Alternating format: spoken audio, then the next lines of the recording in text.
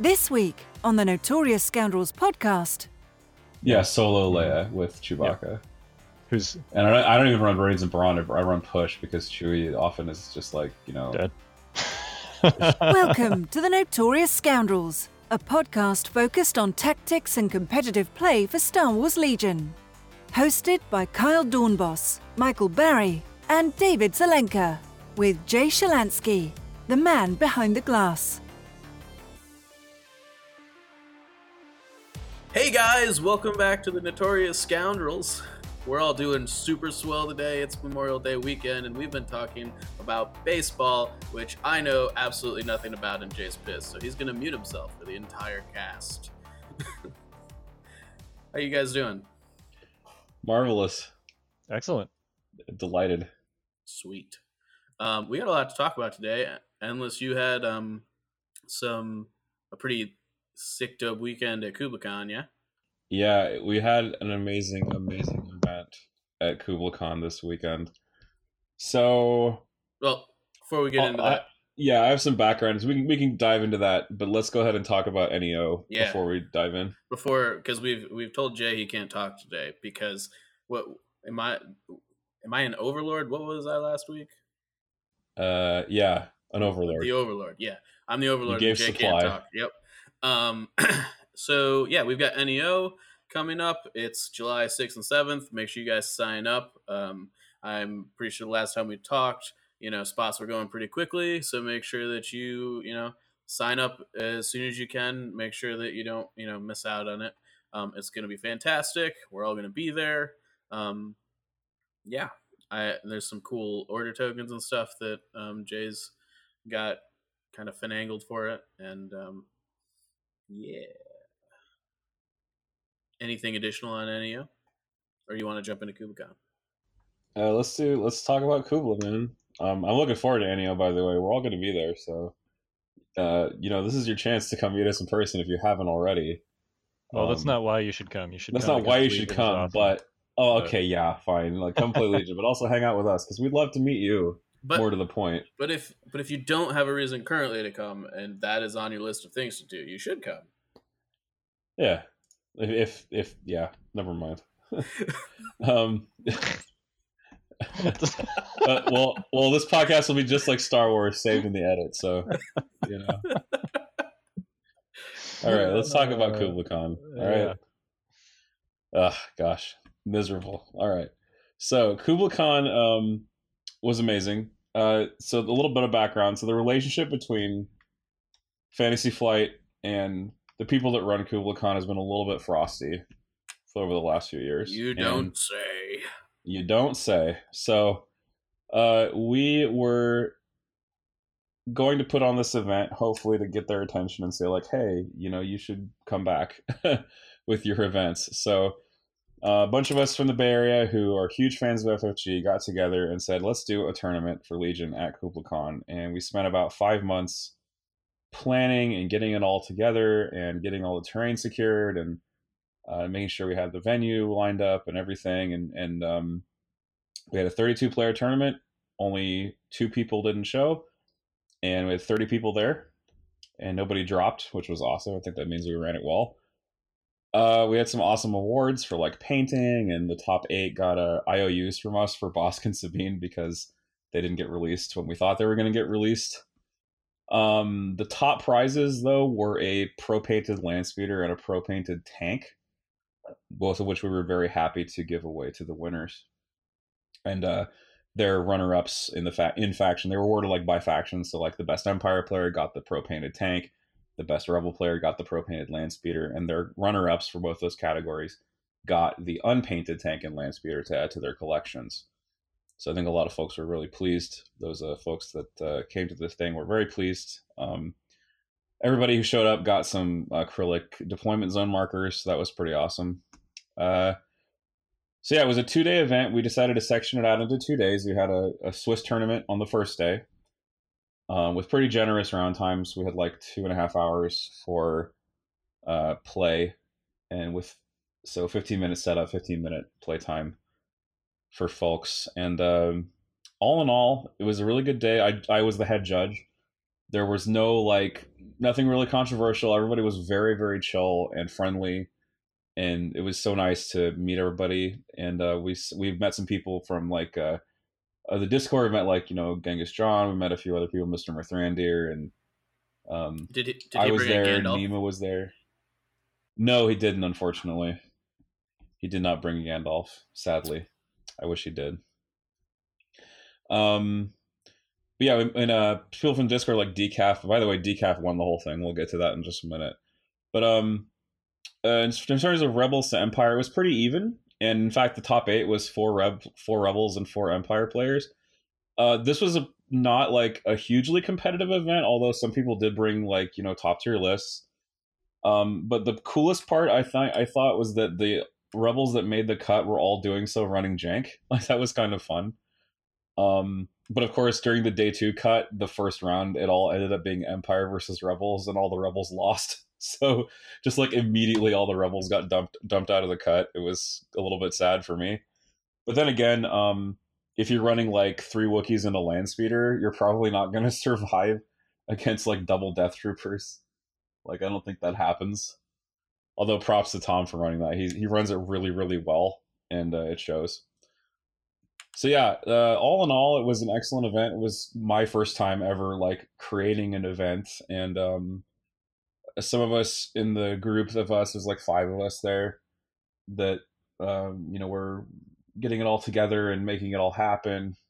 And I mean, it was super fun, and we've learned a lot, and we're gonna try again later this year. That's the hope, and we're gonna see if we can pull it off again in October. More details on that forthcoming. Sweet. But I think the biggest takeaway though from Kubla is that our community is strong, and our community is just a bunch of great people generally, and everybody wants to help out and make events happen. And we're gonna follow Yoda's advice to Luke. We're gonna pass on what we've learned, and we're gonna keep paying it forward. That's awesome. Yeah, it was a great day. Oh, by the way, in the finals, there was a Vader in the finals. By the way, Kevin, who also got did he win Best Painted for Empire? I can't remember, but he won one of the painting awards too. So he had one of the best painted armies, and he made it to the finals with Vader, which was 2 big achievements, I think, for a major event. But he got all the way to turn 6. It was implacable on turn 6, and it came down to whether Matan could rally, Matan being his opponent, Decaf. Came down to whether Matan could rally a suppression, and he managed to do so. And so they were both very, very skilled players and very equally matched. And it was an exciting finals, and I wish I could have videotaped it, but it wasn't not to be. How was the terrain? I've seen some pics. The tables look pretty good.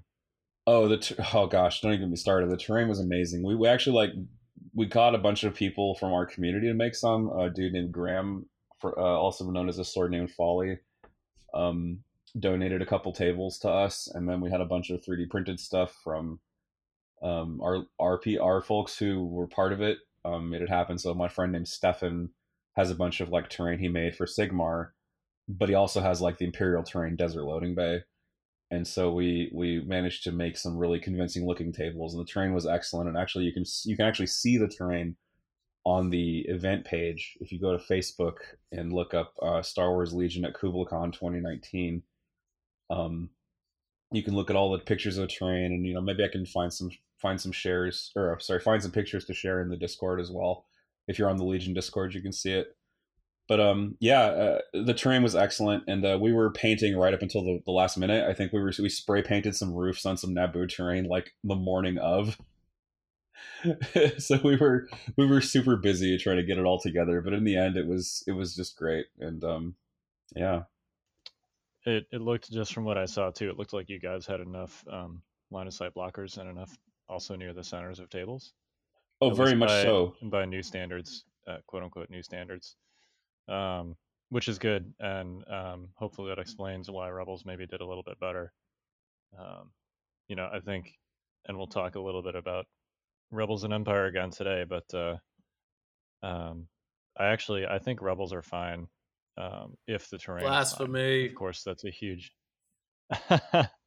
of course that's a huge variable and a huge risk, because if the terrain is old meta terrain, pre-Death Trooper terrain, then you're probably not going to be fine.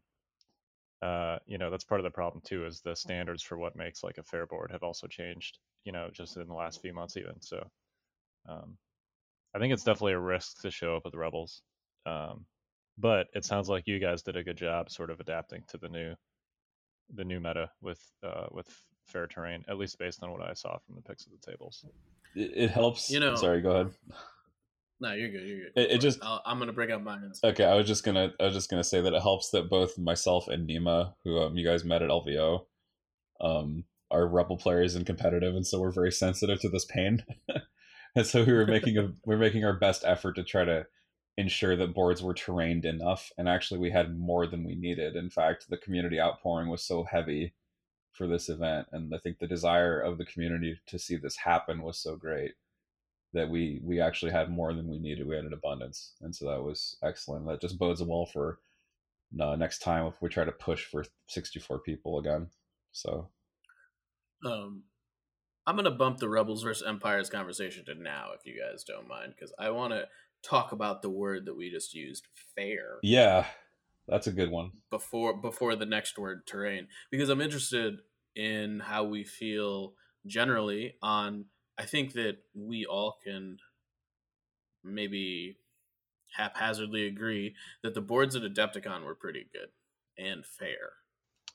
Well, with there was a couple exceptions, being like the stream table with the big things on them temples was a little wonky and weird. But I think overall, the tables at Adepticon were on average good and fair. I agree. I think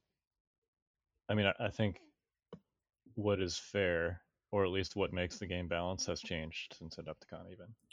Right. So I guess that's kind of the point I want to bring up, is that if we're now in a point where Death Troopers and Range 4 stuff is so good that we have to change the terrain meta to something that is quote unquote more fair for Rebels, is it really fair to Imperials to do that?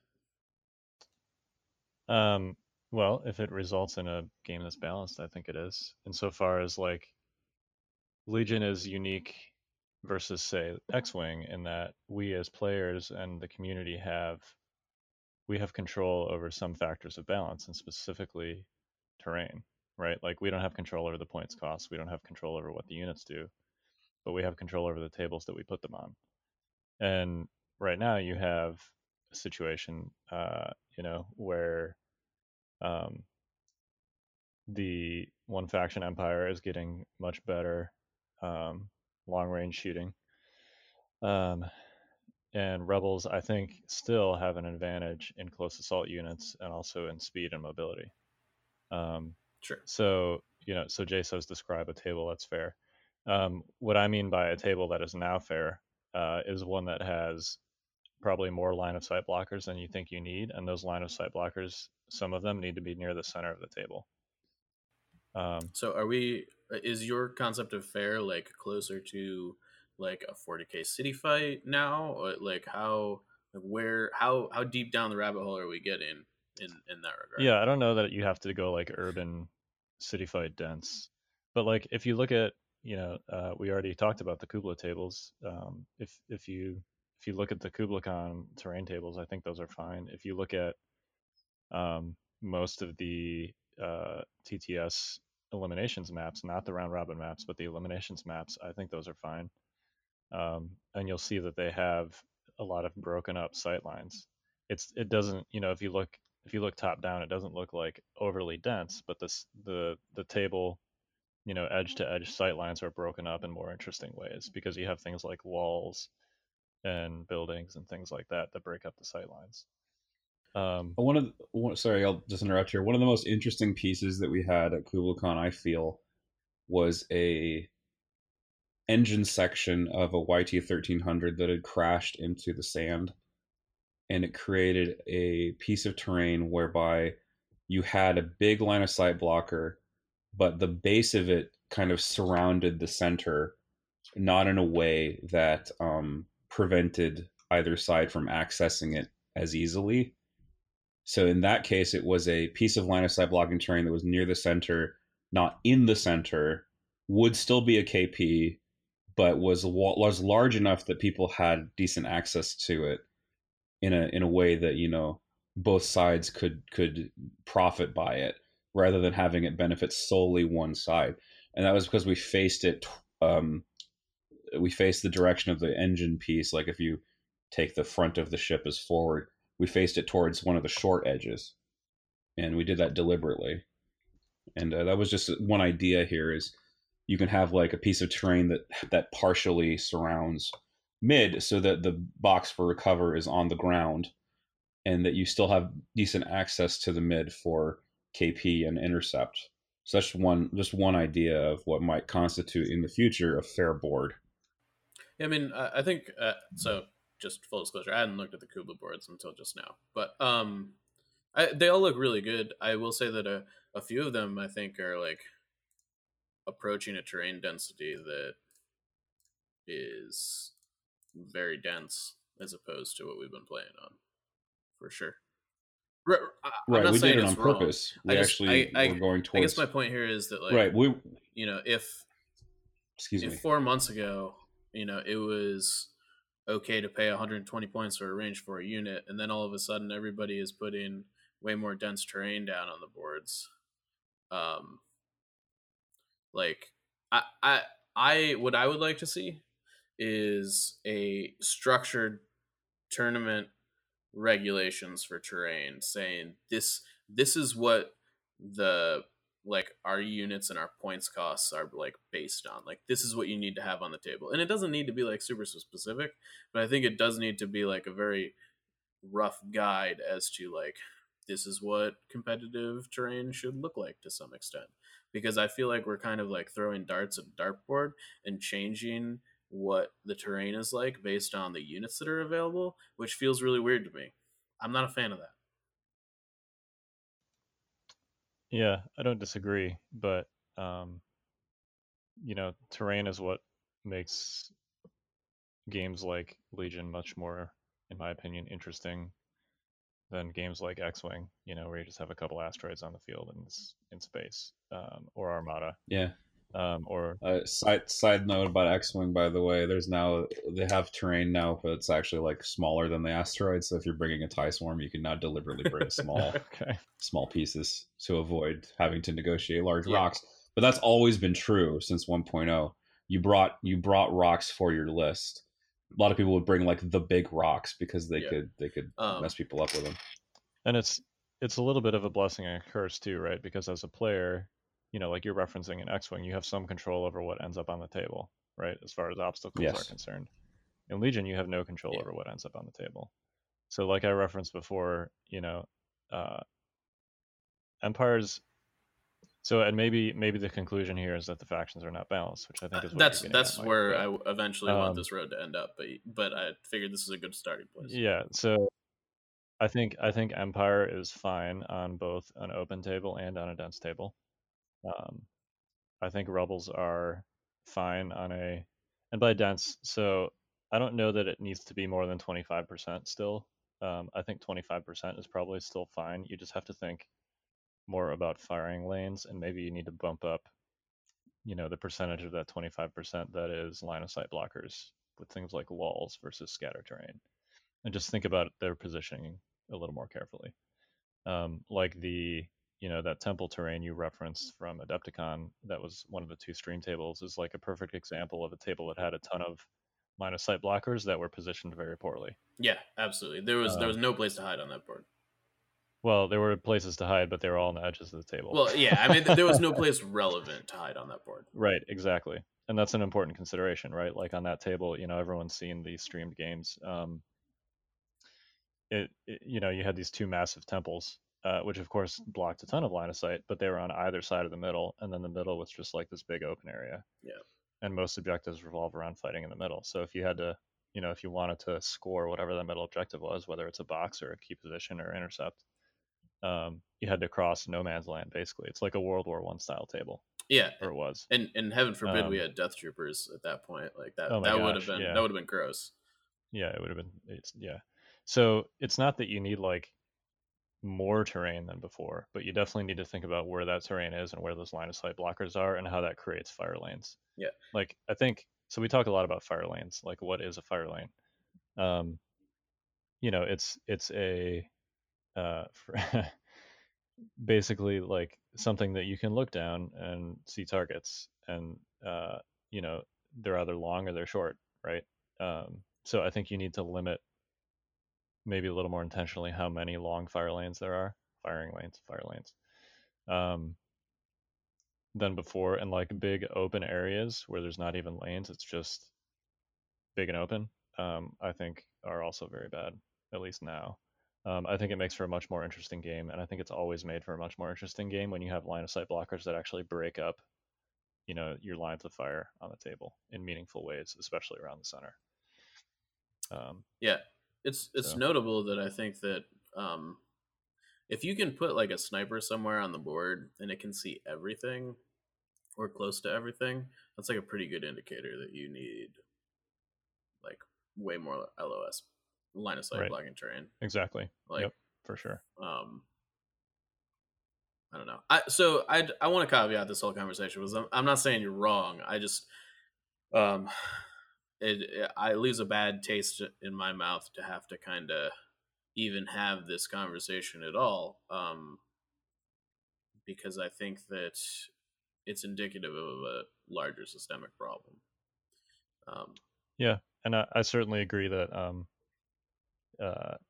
Empire has and we haven't even seen Bosk on real tables yet or short troopers, but they appear to have a significant advantage at long ranges, and Bosk at least we've seen in TTS, and it seems like they'll continue to do so once he's out. We'll see how this develops, but like it doesn't look like this problem is fixing itself anytime soon. No, and I don't think it's going away. From a unit mix perspective. Yeah, I mean it's totally possible that Republic and the Confederacy come out and all of a sudden there's like maybe Rebels aren't good on open tables, but droids might be because they've just got like a billion dudes or whatever.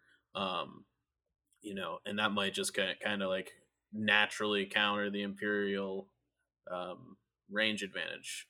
I don't know, but it might turn into like a rock paper scissors game. I'm also not sure if that's what we want, but yeah, that's not necessarily good either. Yeah. But we're getting into speculative territory anyway there. So, can I speak to the point about how it being out of your hands and then terrain changes between events and things like that? Well, LJ has the Legion tournament circuit, and I've talked to him briefly anyway about creating some sort of guideline for folks. And so, I mean, maybe I think there's room for people to weigh in various fora, wherever they are, Facebook, Discord, sending us messages, whatever, to weigh in about what the standard might want to be.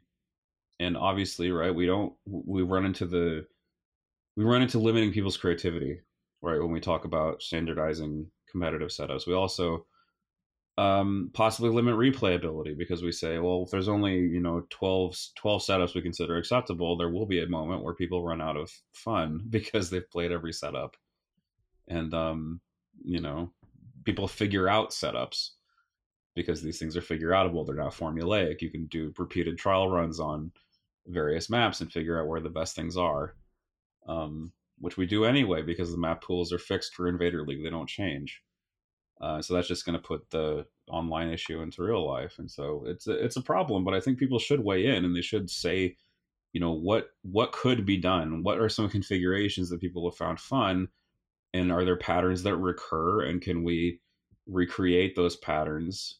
And can we rearrange those patterns so that they become less boring, Yeah, I definitely don't think we want to like end up in StarCraft land, right? Where like I've got my mineral patch, no. You've got your mineral patch, and like everything's the same, and it's a completely asymmetric board. Like that doesn't sound like fun to me. Right.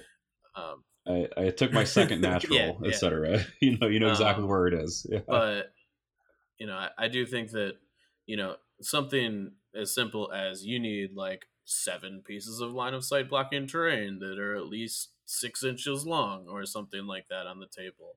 The guidelines like that are, I think, a little bit more reasonable, and I think they're a good place to start.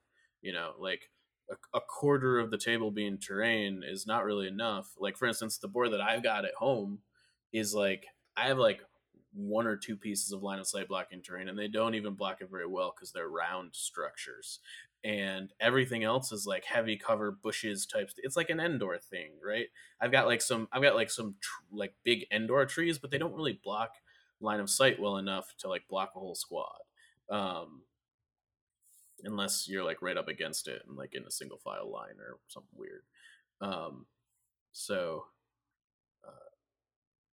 yeah, I don't know. I just think that we got to start having that conversation. Now, I guess to the end where we're talking about Rebels and Imperials, and Kyle, you alluded to this a little bit,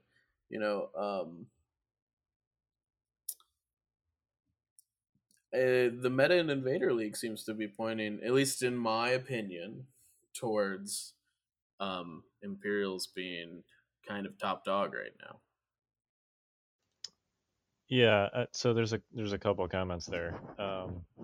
One is, if you look at, so I think, and we've just talked about this before too, I think the Rebel meta, or at least the units that are competitive, is boring, right? Like, that's a fairly short list. We're talking about Z6s and snipers, and it's like 4 units and Luke, plus Leia, a few or upgrades, Sabine, basically, in some combination. Yeah, 5 units if you include Right. saboteurs. So if you look at, so there were 11 rebels that made the cut, and we've already talked about the fact that the round robin maps were not, at least by what we're talking about here, quote unquote fair boards. They were too open. Now, of those 11, I was looking at the lists just before this cast. Of those 11 rebels that made the cut, only 3 of them actually ran a list, that was quote unquote like competitive rebel meta. Leia plus either Luke or Sabine plus a bunch of Z6s plus triple snipers. The other 8 ran something else, whether it's like, Han, Leia, Chewie, or some like Luke, Sabine. Some combination that was not your quote unquote standard like variation on the, what we've referred to as the Wonder Twins build, which is Luke and Leia.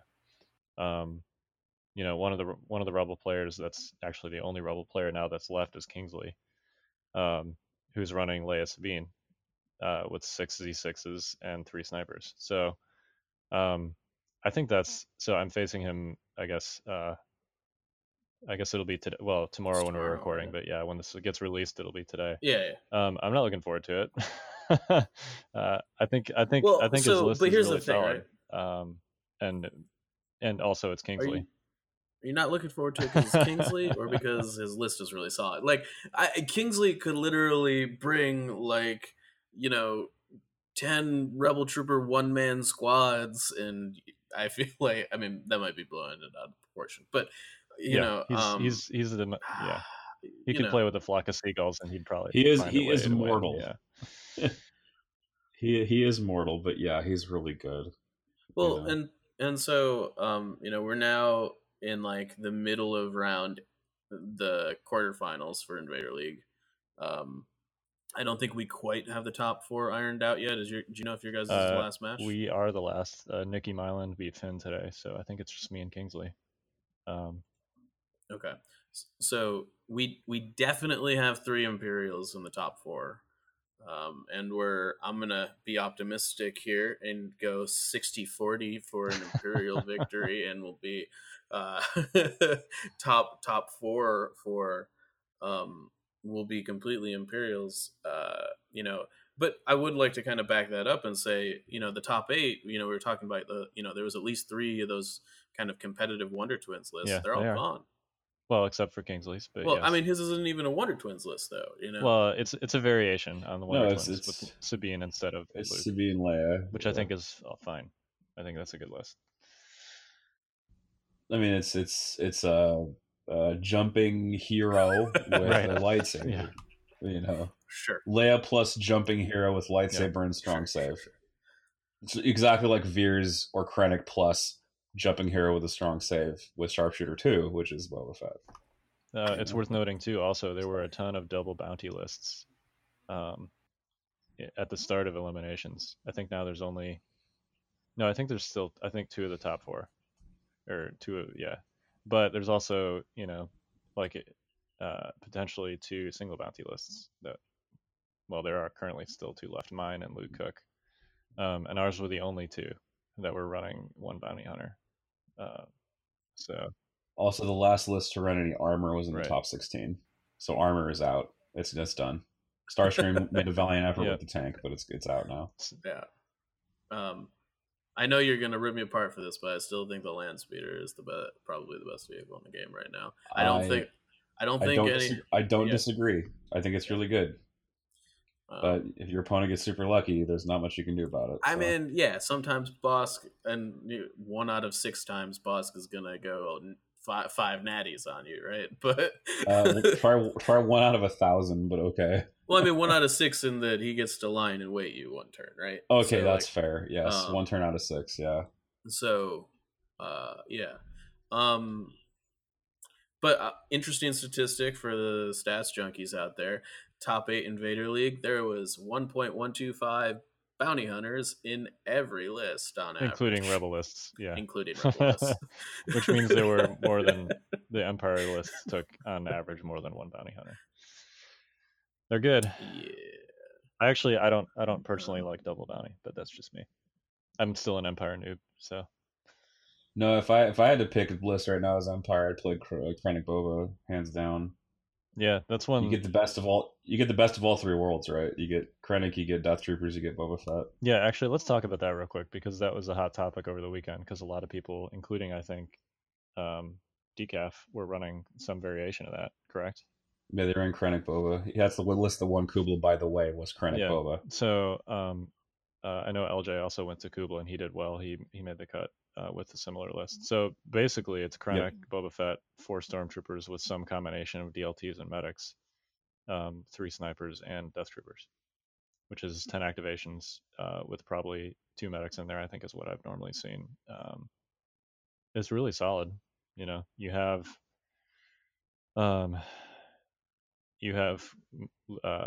like assault answers, right? You've got Whipcord, you've got Deploy the Garrison, and you've got Voracious Ambition, all of which can preempt like a Luke or Sabine. And of course, you have plenty of long range firepower between the Death Troopers and 3 snipers with medic support. So, and then you've got your multi-tool on Boba Fett to go grab a box or score a bounty or do all the awesome things that he does. So it's a very solid list. I actually, in my last round robin game for Invader Lee, I ran Krennic Bosk, which is somewhat similar. It sort of skews more towards range 4 suppression, but yeah, Empire players go try Kroba, as it's being called, Krennic Boba Death Troopers. It's pretty good.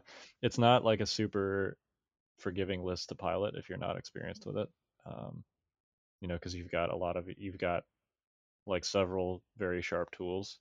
It's not like it's not like my Invader League list, which is just a bunch of Stormtroopers and Bosk and Veers, where you can take a punch and if you screw up, it's not the end of the world. But Krennic is significantly harder to play than Boba. Oh yeah, no question. Veers. But he's also very toolsy, right? You've got 2 cards to preempt some kind of close assault or for other fun shenanigans in those 1 and 2 pips that I recommended, and of course you can manage suppression really well with Compel and throwing it down with your entourage Death Troopers and Annihilation Looms. So he does die really easily though if you throw him out there. Sometimes it's better just to hide him behind a line of sight blocker and have him yell at people.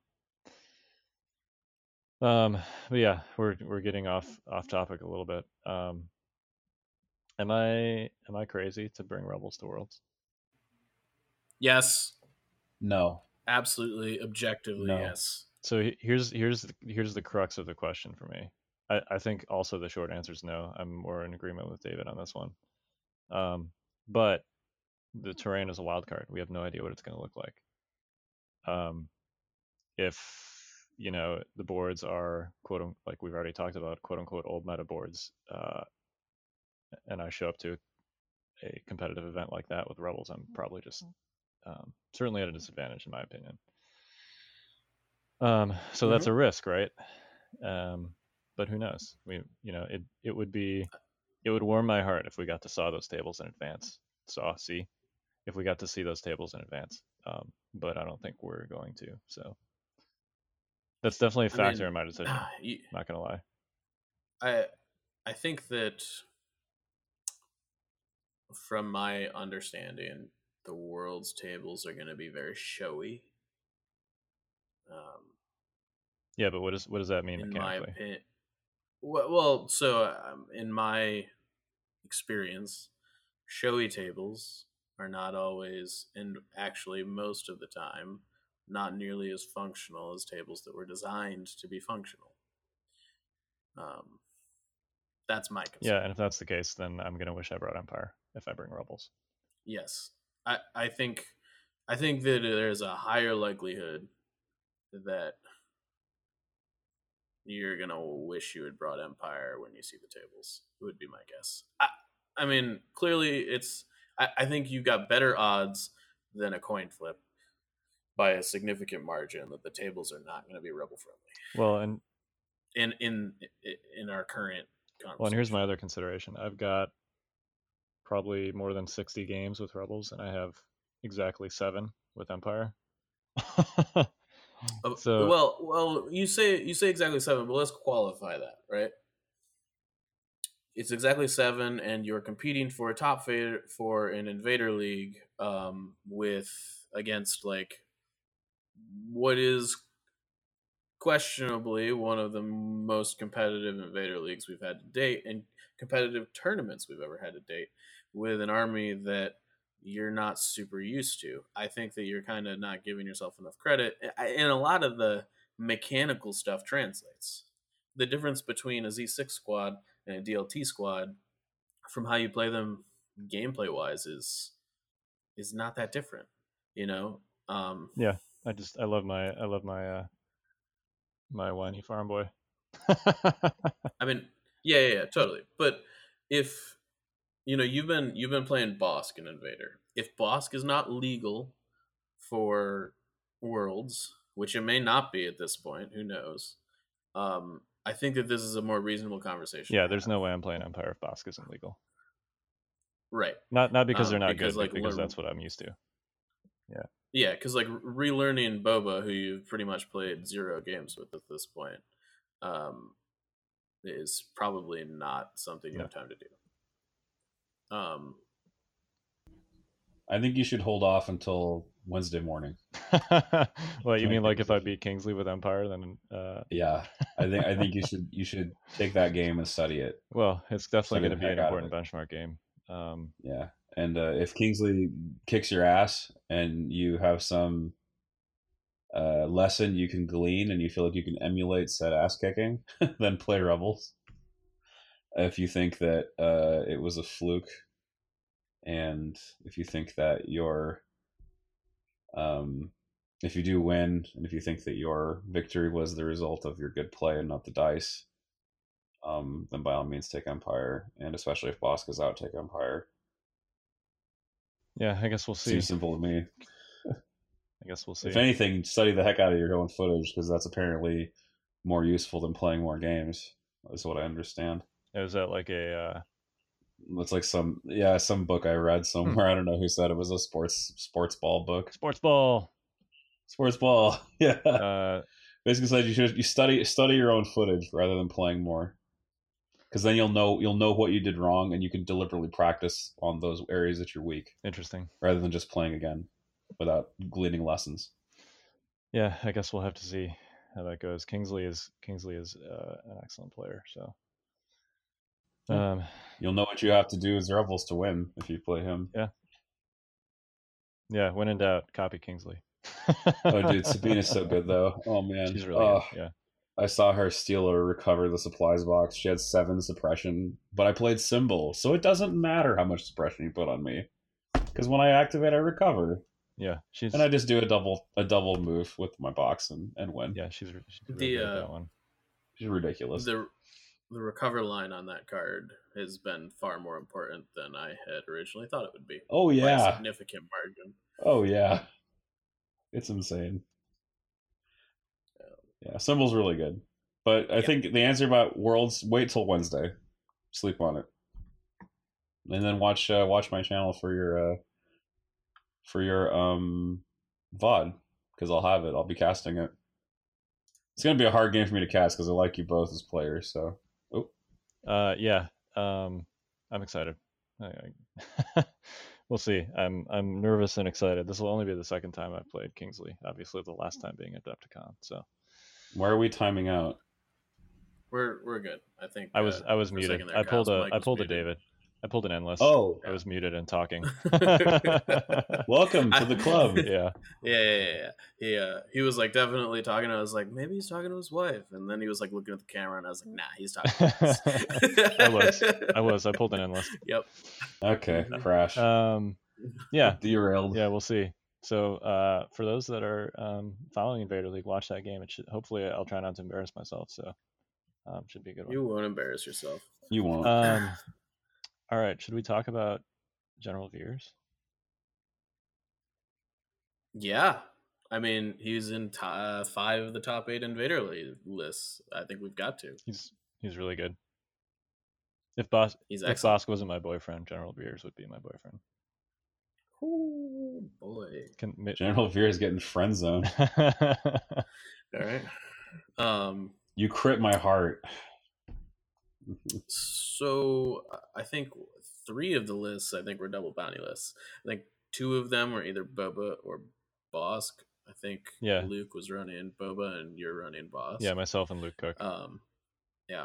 And so notably, one of the things that I wanted to talk about kind of giddily is that all of the Imperial officer double bounty lists are gone. They don't exist. They're not in the top 8. No Imperial officers made the top 8. And the reason I bring that up is because there was like a large conversation centered around, in a double bounty list, do you take Veers or do you take an officer? Now, I'm not saying that this data is conclusive, but you also have to look. I mean, that was only 2 lists, right? Was that Garn and Screwtape that ran double bounty with generic officer? There was a bunch of people that were like a big proponent of the Imperial officer deal. I mean, they were definitely, I think, some of the loudest voices. And in their case, it was definitely from that corner of the Legion community with Screwtape and all those folks. So they were the ones that were running strict officer Boba at Adepti. Yeah. With a recon intel spam with CF. And both of them, it looks like they were the 2. They both had really tough matchups early, right? Like Screwtape faced DePinto in his first game, and Garn faced Kingsley in his second one. So I don't. His luck ran out. I don't know that's short. Yeah. Take your Garn gun and shove it. I'm hoping for a little Garn gun action. Turns out Surge to Crit's really good. Yeah. Yes, it's excellent. It is. It's probably the best thing in the game. Yeah. So I don't know that that's like dispositive necessarily. That the generic officers sort of are not here anymore. I actually could be. So I've already said I don't really like double bounty because you have 2 really important pieces in Boba Fett and Bosk, and those 2 pieces can only give themselves orders. So you've got 3 turns. Well, I mean, really, unless you take push, you have 5 turns where one of the 2 of them does not have an order. And that's a huge problem, in my opinion.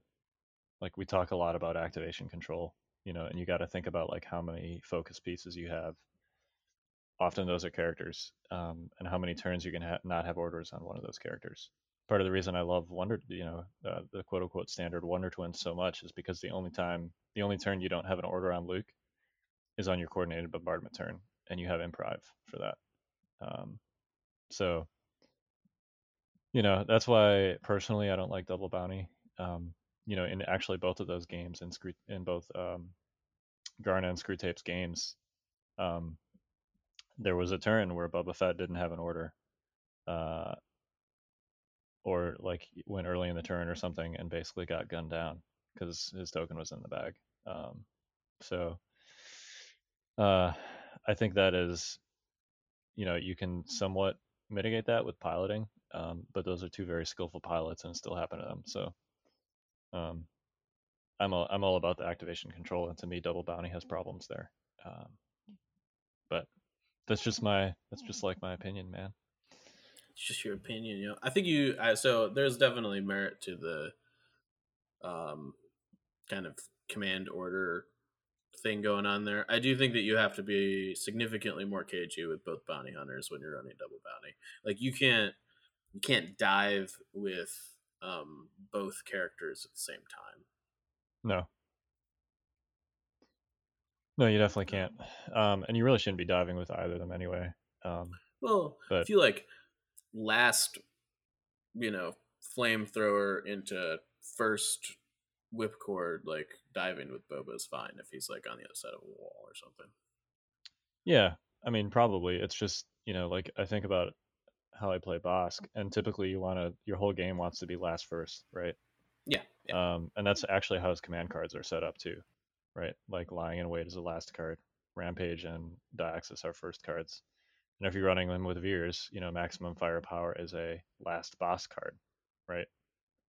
If that makes sense, because you have his token in the bag and use improv to throw him back. So, like with Bosk and also with Boba Fett, it's all about that last first activation, popping out, shooting something, and popping back, and you just do that all game. And I think that's considerably harder to do with double bounty. But let's talk about General Veers, because he is in 5 of these 8 top lists. I don't think we've ever done a Veers episode. Have we? No. I mean, he's pretty generic, man. Unlike the generic officer. He's probably the most similar to the vanilla commander besides the actual generic commanders. Yeah. Mm-hmm. But that doesn't mean he's bad. Obviously, he's not bad. And I think the reason that he's not bad is because of the tools that he's supporting are good, right? Like Empire has good tools between both bounty hunters, Death Troopers, the tank. Even Vader. Yeah. So I mean, the dude playing Vader at Kubla Khan this week was actually using Imperial Discipline to get Force Choke back. Love it. And choking 2 times. It was pretty amazing. That's awesome. I love that. Yeah. So I think that the main thing that Veers does is he really amplifies what Imperials already do well, and that's spend aim tokens. They're good at that. Oh yeah. And I wish I could fix my dice. Yeah, and he gives out 2 of them, right? Like it's really quite excellent. And he's got a range 3 gun that doesn't suck, so he can fire that off and still give out 2 aim tokens safely. Like if Leia wants to kill stuff, she's got to usually forego take cover to get in there. Yeah, that's kind of the biggest reason that I like Veers over Krennic is the difference between having to be in range 3 and range 2 for your commander to shoot things is significant. It's huge. Overall. Yeah. Krennic is like likely to not fire a shot in most of my games, the way I play. Yeah. Yeah, I mean, also I think that with the resurgence in suppression and just like suppressive lists in general, Imperial Discipline has gotten a lot better. I agree. Yeah, if you're in an Empire mirror and you're facing Death Troopers or Bosk or both, or Krennic or all 3, Imperial Discipline is much more useful than it used to be. It also becomes more useful the more useful exhaust cards we see entering the game. Yeah, it's really good on Death Troopers. Yep. I think that's one of the reasons to play middle management as opposed to just Krennic is Imperial Discipline. Right, and middle management being Krennic and Death Troopers and Veers in some combination. Right, taking 2 support commanders rather than support plus hero, whatever the heck that is, Boba, Vader, whatever. Yep. Yeah, I mean, I think one of the interesting questions is his command card suite. His command cards overall, like the fact he he's just got 2 command cards. I don't consider Evasive Maneuvers anywhere close to a command card because it sucks. I mean, it's got pips on it. Yeah. Oh man. No, it's bad. It's terrible. You're right. Yeah. It- It's I mean, pretty it's bad, just yeah. it's not But good. back in the pre-sniper days of Veers triple bikes, it was pretty good. Yeah, I mean, if vehicles were in the meta, it would be fine. If everything and its mother didn't have Sharpshooter 1, bikes would be probably fine. Yeah. Well, they So used many more to units now be with Sharp 1. great before the Commando release. Now they're not. Now it's like, yeah, they're really not. They just get eaten. Yep. Yeah. You can only use a dodge token once on them too. It's not like Rebels where it persists. And so it's like, okay, I avoided one shot out of like the million that are coming at me. Yeah, Yeah, you're telling me that a Rebel Trooper is more nimble than a speeder bike? I call bullshit. I don't know. Hey man, they're wearing their special nimble jackets that don't provide any armor whatsoever, but allow them to I've always viewed nimble not like literally Matrix style dodging, but just as being hard to hit because they're taking cover and moving around and stuff. Yeah. Dude, Yeah, it's not like they're Neo and time slows down. they're certainly not Neo because they die a lot. Yeah. But yeah, I mean, Anyway, the evasive maneuvers is terrible, is what we were saying. But yeah, it is. yeah. So I mean, It's not good. I mean, Imperial Discipline. That's fine. Yeah, Like he's still good. It is still good, but so I'm down on maximum firepower. I don't know about you, Kyle. I know you've been playing Veers for a while now. But Blasphemy. yeah, maximum firepower. I don't know. It doesn't do enough for what it costs me, in my opinion. Well, okay, so here's the thing. What do you mean by what it costs you? What does it cost you? And what do you mean by doesn't do enough? Because last I checked, 4 hits is pretty good. Yeah, it's fine. But like in most Imperial mirrors, it's like you did 2 wounds or something. All right, cool. They're just gonna like medic it back, whatever. It's great if you get a whole strike team, and that's about the only application that I really am happy with maximum firepower anymore.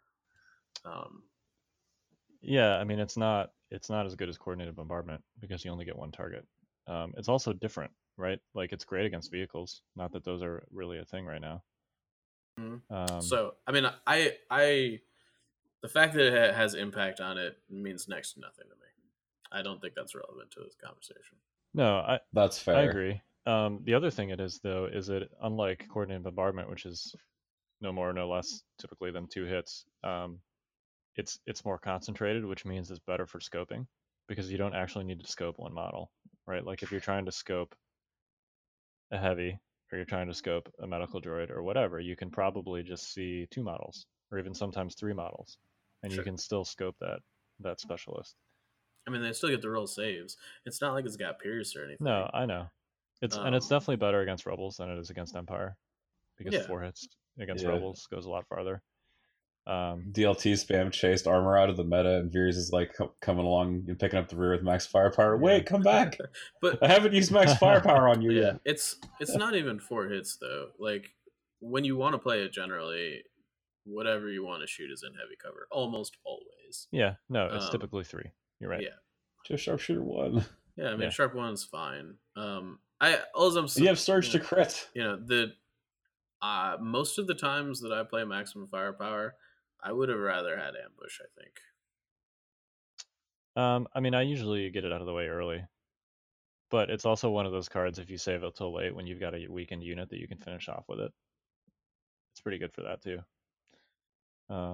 But yeah, it's not. Bees did that to me in Invader League. Actually, he did that. It was really, really nasty. Just waiting until you have a weak Rebel Trooper unit, then you just max them and finish them off, and it's almost guaranteed to kill them. Yeah, that's a good use of it.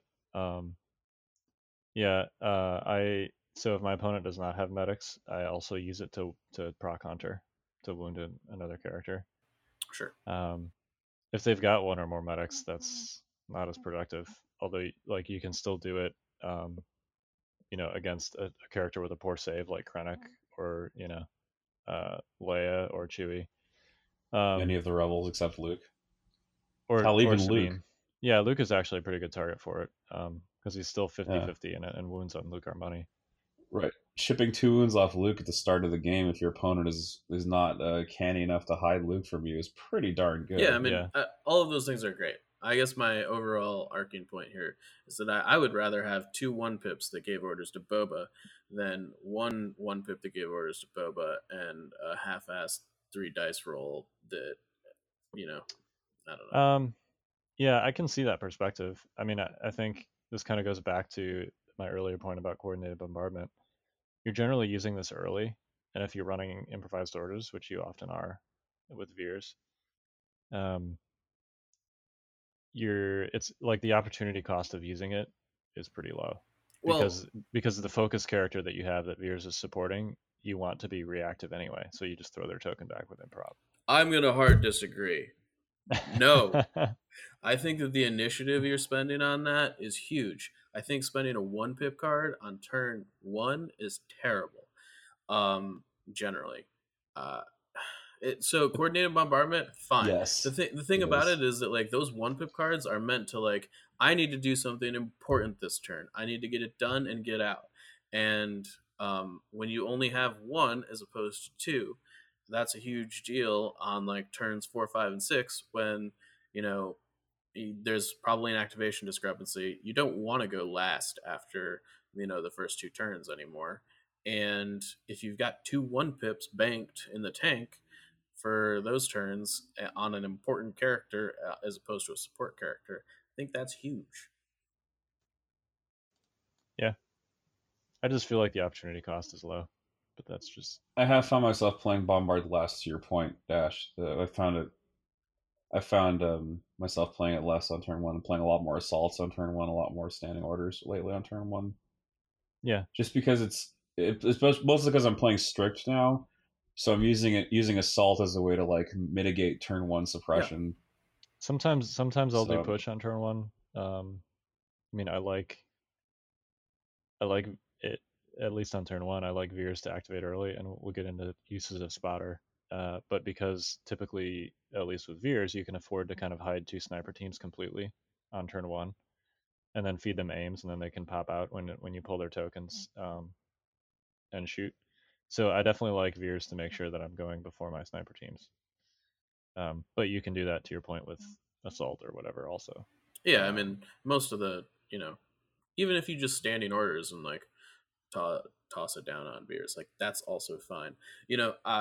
So the whole art of orders and stuff, forget who it was that did it the first time I saw this. It was to bring back Garnet Screwtape. So improv is like a standard Veers, Krennic, like maybe less than Krennic, but standard, give it to your support hero. I had never seen somebody recover improv before a couple weeks ago. That's actually like a really good use that never even crossed my mind. I'm like, oh, this will untap at the end of the turn. But if you like put an order on just Veers, say on your max firepower turn, kind of wait to max firepower, you draw an operative token, toss it back with improv, and then just go with Veers next, recover improv, and like shoot something. You're able to delay twice as opposed to just once. Yeah, which is really good.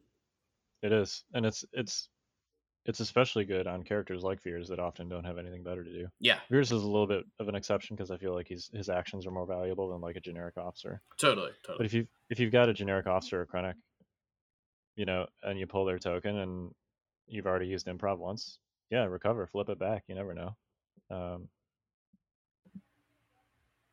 Just an interesting tech piece that had come up. Yeah. So we talked about maximum firepower. I do want to. We've talked about scoping before. I think we had like a whole episode on scoping and cohesion. But if you're playing against, I mean, you can scope even against experienced players depending on how the terrain is set up. So always be looking for opportunities to do that, to basically like selectively use terrain to hide models to eliminate the ones that you want. And it's going to be easier to do that because terrain's going to be more fair. Yeah, I mean, if I'm glad we can hear the sarcasm in your voice, in addition to the quotation marks that you just threw up on the webcam there. No, it's no, you're right. Like more line of sight blockers creates more opportunities for this, even to the extent where you can scope models out of the center of units, right? Like you're supposed to put them in the center. In cohesion, your heavies and your medics and stuff, because it's typically harder to scope them. If you can set it up such that you've got two line of sight blockers on opposite sides, and you can like edge it, you can actually scope things in the middle. I actually just saw in today, Nicky Mylan played Finn, and he scoped with Boba Fett, just a regular Boba Fett shot. He scoped the DLT out of a Death Trooper squad because it was in the middle, and he basically lined it up like between two pieces of intervening line of sight blocking terrain. Oh wow, Yeah, it's pretty impressive. That's a pretty good move. So you can scope against good players.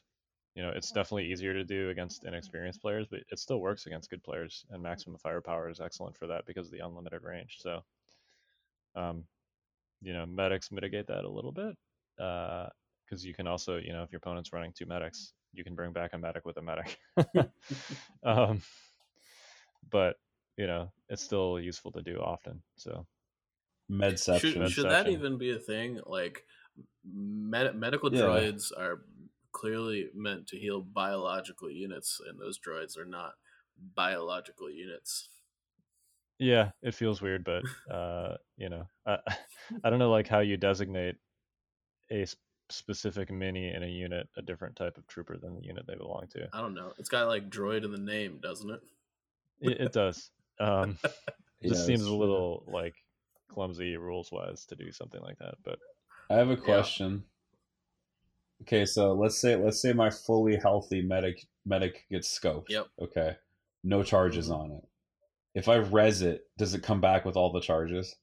I mean, it comes. You know, the wound tokens don't move on or off the card, regardless of whether it's on the table. Right. So, okay, that's what I thought. So, okay, interesting. Someone asked me that the other day. I'm like, I think that's how it works. But I wanted to ask you guys because I mean, you haven't put any tokens on it from capacity yet, so yeah, the state didn't change. Right, and even like if it's, you know, if it's tapped, if it's got two wound tokens on it, and you kill it and you bring it back, like it doesn't lose those wound tokens. Yeah, exactly. They don't go anywhere. So yeah, its state doesn't change. So let's talk about coordinated fire versus Imperial Discipline. Sure. Oh boy. I think this is a legit conversation now with more suppression being thrown around and more useful uses for the recover exhaust. Well, we know how strong CF is with strict because strict lets you automatically remove one suppression instead of rallying. Yeah, right. So real quick, let's talk about how to quote unquote properly do a coordinated fire build. I know we've talked about this before, let's preface but this. it's worth. So there's basically two ways, and you can use these in combination if you want to go crazy. Two ways to do a coordinated fire build. The first is to use strict orders and or like an officer upgrade, and basically you aim. You know, coordinated fire gives out 3 orders to core units. You aim with your core units that have face-up orders. If they've been suppressed, you just pull it off with strict orders so that you make sure they get 2 actions. You aim, you pass the aim to the next unit, and then with that unit you also aim, which gives you a second aim, and then you pass those 2 aims to the next unit, etc. And you essentially grow a stack of aim tokens. You can also do it with comms relay. By relaying an order to Veers. To qualify that with, I think that it's not or anymore. I think it's and. I think with the introduction of Bosk and Death Troopers, you have to deal with 2 suppression tokens more often than not on that first squad than just one. So I think an officer plus strict orders is actually where you want to be, not an officer or strict orders. And you mean by that you mean the officer upgrade, not the generic officer? Yes, unit. Yeah. You want an officer in the starting squad, and you want strict orders on whoever's giving out the orders. Or it doesn't matter, I think, who set the orders with strict orders. Right. No, but I agree. Just to make sure it goes off, because there's so much suppressive rolling around. They're gonna target the unit that you're going after first. So. Yep. Oh yeah. And you can also do comms relay to relay an order to Veers, so he can spotter your first 2 units And then even if they don't get any aims, you're guaranteed that you're passing 2 aims around. Yeah. So, and if you want, you can use both of those in combination. Spotter 2 units. One of those 2 units is an officer. You got strict orders. He takes an aim. You've got minimum 3 aims. I did this again going back to round robin. I had a round robin game where I think I ended up with like 7 aims on Bosk at the end of a coordinated fire chain. It's just like a second line and wait. Yeah, that's exactly what it was. it's way better than that, but it's a second line and wait. Yeah. Right, because it's line and wait, except all your other units also get like 3 or more aims. Yeah. It was great. It's when it works out like that, it's a freight train. But there's more suppressive tools out there. Competitive games tend to be a little bit more cat and mouse rather than gun line type engagements. So it's it's not always easy to like go to that place where you're just turning all your dice to hits and wiping your opponent off the table. And I think Imperial Discipline deserves some consideration in light of that. Yeah, because it's a lot more flexible. I could agree with that pretty universally. I think it's a little bit of a shame. I'm not a huge fan of where suppression is headed overall. You mean with the significant quantities of it? Yeah. And that's coming from somebody that's dishing most of it out. Yeah. I just lists that don't have access to ways to mitigate suppression in any fashion are in a real big trouble. But yeah, I mean, coordinated fire is still fine. I think strict orders is probably enough to get you through most of those turns. Again, with boards being more fair, coordinated fire also gets worse. Yeah. So I agree. Well, and I think if so, the shorthand for me, I feel like, is if you're running coordinated fire, you got to build for it with relay and or strict and or imperial officer. Yeah, you can't just take it anymore. Right. Also, I think if you're running death troopers in some capacity with Veers, I think you just take imperial discipline. I think that's your shorthand. Yeah. If you've got death troopers in your list, you take discipline. I was gonna say with like precise 2, you only need 1 aim token anyway, because 1 is as good as 2. So you don't need coordinated fire. Well, it's not quite as good as 2, but it makes it so that you have like a 76% chance to get 6 hits. Well, it's 4. Okay, yeah, it's 4 rerolls once as opposed to 2 rerolls twice. I actually think the biggest deal with death troopers in a list that also has coordinated fire in it is that they're really competing, because in a coordinated fire list, you want the death troopers to go last, and generally speaking, if death troopers are in your list, you want them to go first so they don't get shot and have like a mitigated dice pool by the time they go. Yeah, definitely. I think that's death troopers are gonna roll like 1,000,000 hits anyway. So why would you? Why do you? Well, that's the thing, tokens? Well, you only need one. You want 1 aim token. Yeah. Yeah, you only need 1. That was my point earlier. Is like you have precise 2. You definitely want 1 though to bring your floor up. 1 makes a huge difference. 2 is like whatever. Yeah. Yeah, I mean, it's definitely in today's meta. I think coordinated fire is significantly less of a deal than it was 6 months ago or whenever. I guess it really wasn't even that long. They released in what, January? Remember that time we were all like 48 aim tokens? Remember that time? Man. Yeah, I remember 48 aim tokens is still good.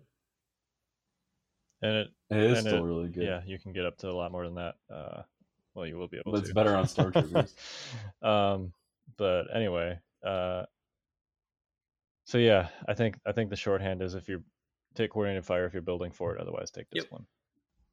Yeah. Discipline's also really good with DTs because of the free recovery. Well, yeah, totally. Yeah, that's why you do it. That's why I take discipline.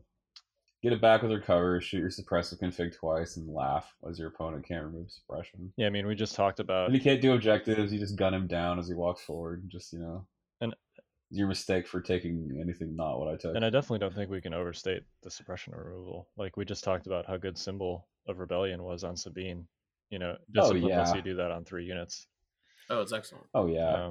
It's a little bit. It overlaps a little bit with strict and disciplined, but who cares, man? Like, it's any number. It's better than both of those combined. Well, the nice thing about discipline and strict is that actually combos very well together in that they recover when they're issued the order token, and they can, if they get shot between then and when they activate, they can still strict it off.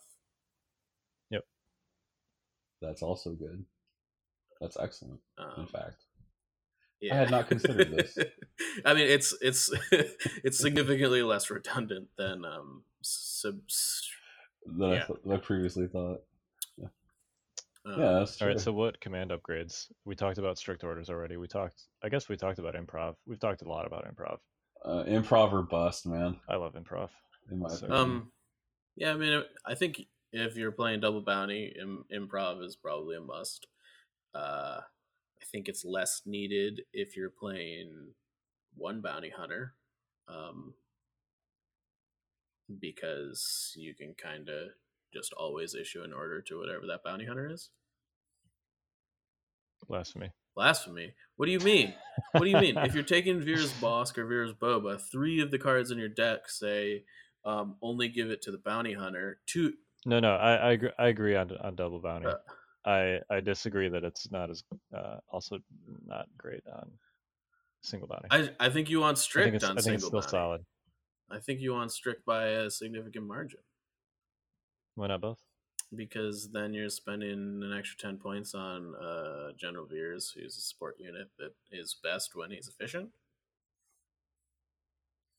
Yeah, I mean, I guess I really like my my Bosk control on my maximum firepower turn, but maybe I shouldn't even be taking maximum firepower. Telling you, man. So ambush is where it's at. I have a new love for ambush. Generally, Mike isn't wrong. I've been running Leia simply because neutrals are so good, and strict is good with neutrals. And I like neutrals, man. Neutrals are gross. You mean solo Leia? Yeah, solo Leia with Chewbacca. Yeah. And I don't even run Raids and Brawn. I run Push because Chewie often is just like, dead. Well, shark bait, yeah. Shark bait. Man, yeah. Chewie really needs like his own. Chewie needs Chewbacca command. Can we talk about that for just a second? Because this is a pet peeve that I've had for a very long time, and I really want to get it off my chest. Yeah. Okay, go for it. Why in God's name does the most vulnerable and easy to kill hero have a command hand of 3 command cards that not only need him to be alive, but whoever they are partnered with to be alive, to be useful in any way? And in your list in the first place. Let's omit that piece of it, because if we're having this conversation, we've already jumped that hurdle. But like, it's very feasible to kill a hero by turn 2 or turn 3 nowadays when your opponent can't do a ton about it. But like, his command cards are so bad just by virtue of the fact that somebody is dead by the time you want to play them almost every time.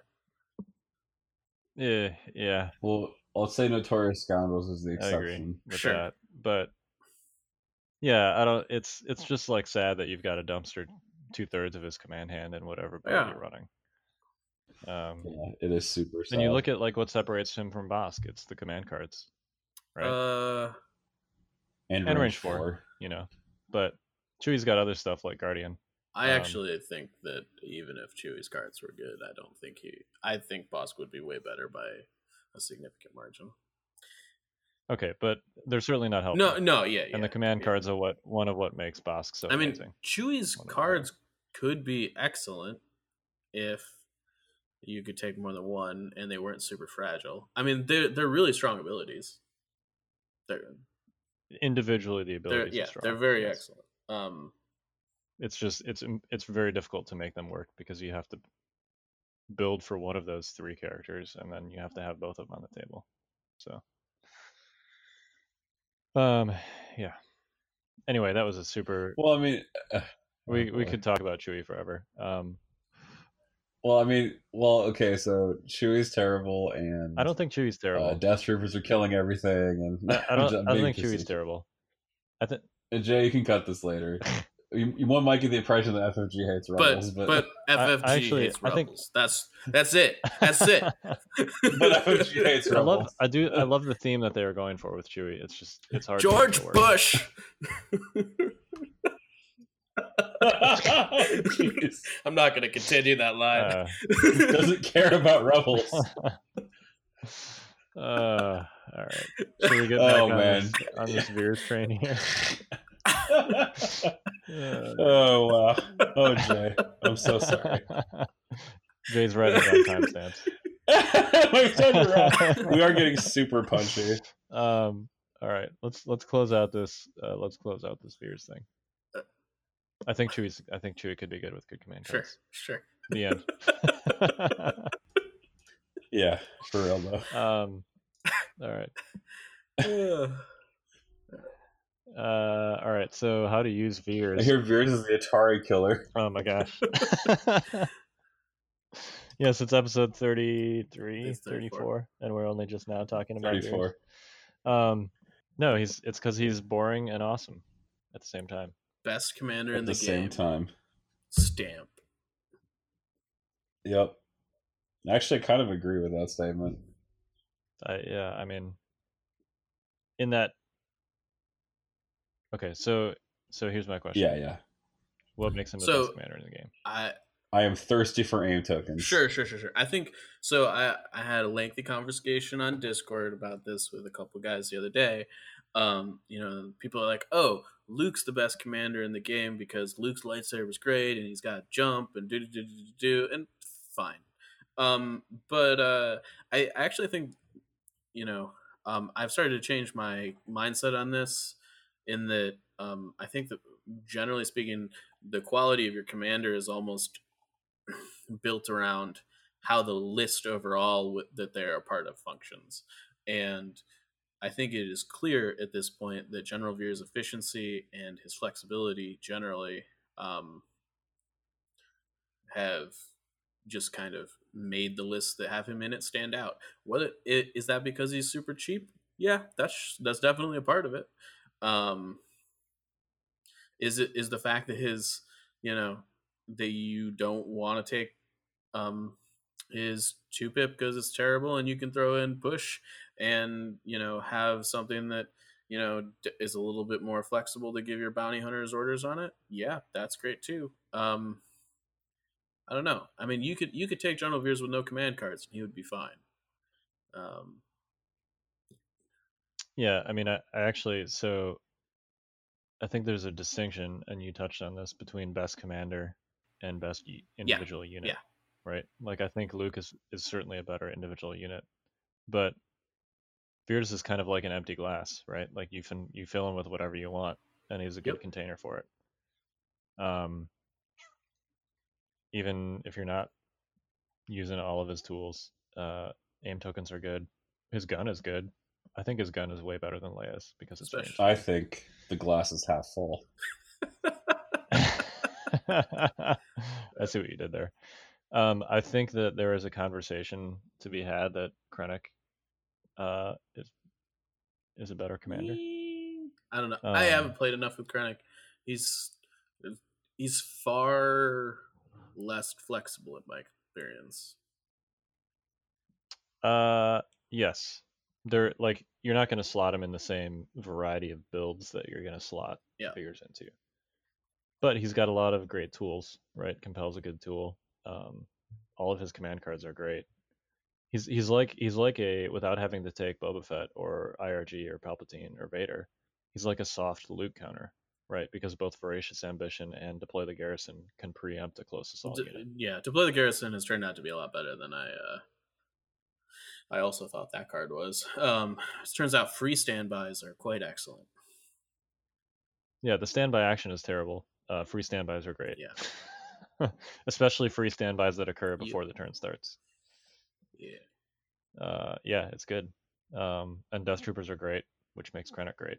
So I think there's a conversation certainly that title belongs to Krennic, but this episode isn't. I also about him, so. don't think Krennic's been out long enough for us to really determine that.